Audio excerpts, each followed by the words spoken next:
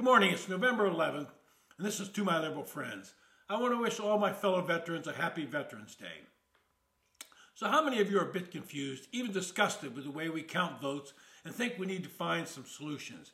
It is now day 3 after the elections, and we don't know how the majority is going to be decided in either the House or the Senate. And all this confusion and delay can be laid to rest at the move toward mail-in ballots. We need to find some solutions because the delays only foster doubt in the process. In Arizona, they allow you to drop off ballots that you filled out right up until Election Day. That means they have to go through the verification process of matching signatures and ensuring the ballot is filled out correctly. They do this by hand. In other states, they have similar rules that delay the count, and we need to do better. I suspect the Republicans will gain a majority in the House. It'll be a slim one, and the Senate will either be tied at 50 again, or one party will get a one-seat advantage. It will be split government, and that means not much is going to get accomplished. It means that Joe Biden will continue to appease the left wing of his party and pursue a heavy progressive agenda. The White House staff, which are strongly in favor of this type of agenda, will tell the president what he must do. And Joe Biden, being Joe Biden, will listen to them because I don't think he knows what he's doing. In the coming weeks, the political pundits will begin to dissect the election and try to tell us why the Republican wave did not occur. In the media, they're already calling this a Democratic victory. Now, I'm not sure there's a clear indicator, but I am sure about a couple of things that help Democrats and hurt Republicans. On the face of it, you would have thought, as did the pollsters and the media, as well as Democrats, that Republicans would have dominated in the election. But there are some issues and indicators that told me they would not. First, the decision by the Supreme Court on abortion mobilized what would have been a lethargic voter base on the Democratic side. Despite the low approval ratings of Joe Biden in Congress in general, this became a key issue for many people. It was not helped when Republican legislatures around the country immediately started passing bills that tried to restrict abortion and in some cases outright ban it. This scared voters and allowed Democrats to hammer home the point that Republicans were going to try and make this a law in as many states as possible.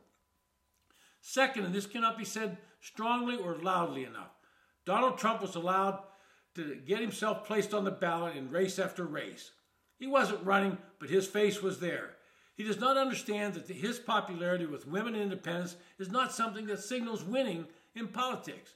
But his oversized ego will never accept this, and so he will remain an anchor on Republicans until they can finally get rid of him, either by beating him in the 24 nomination or him just getting lost. I say he loses because I'm not sure he's going to be able to get the nomination, and even if he does, he will lose the general election. What Donald Trump has never understood is that in 2016, people voted against Hillary Clinton more than they voted for him.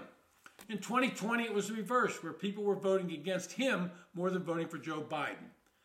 Third, I'm being honest, there are some right-wing nutjobs in the House caucus for Republicans. How many of you think that Marjorie Taylor Greene is someone you would vote for if she ran in your district? But she runs and wins in a ruby red district.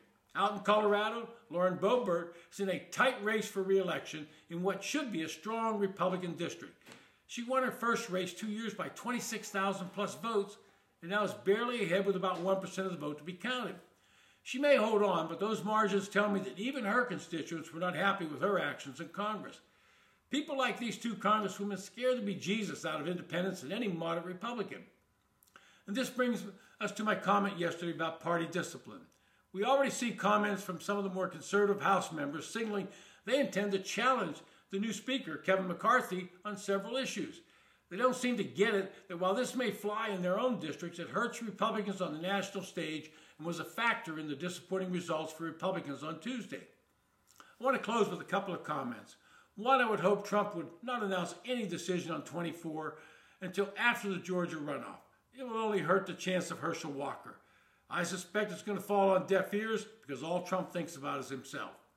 And lastly, we all know the media is decidedly liberal, but it was on full bloom this week. There's a show on CBS streaming channel Paramount Plus called The Good Fight. It's a spinoff from a previous series, The Good Wife. The show is finally ending this year, and in one of the finale series, the writers have a storyline where Florida Governor Ron DeSantis is accused early in the show of sexually assaulting a man and forcing him to perform oral sex. The accusation is later disproved in the show, but my question is why? It's because the writers of the shows are very liberal and thought they would take a shot at Ron DeSantis. Now, I've seen things like this creep into the media, and suddenly people think it's true.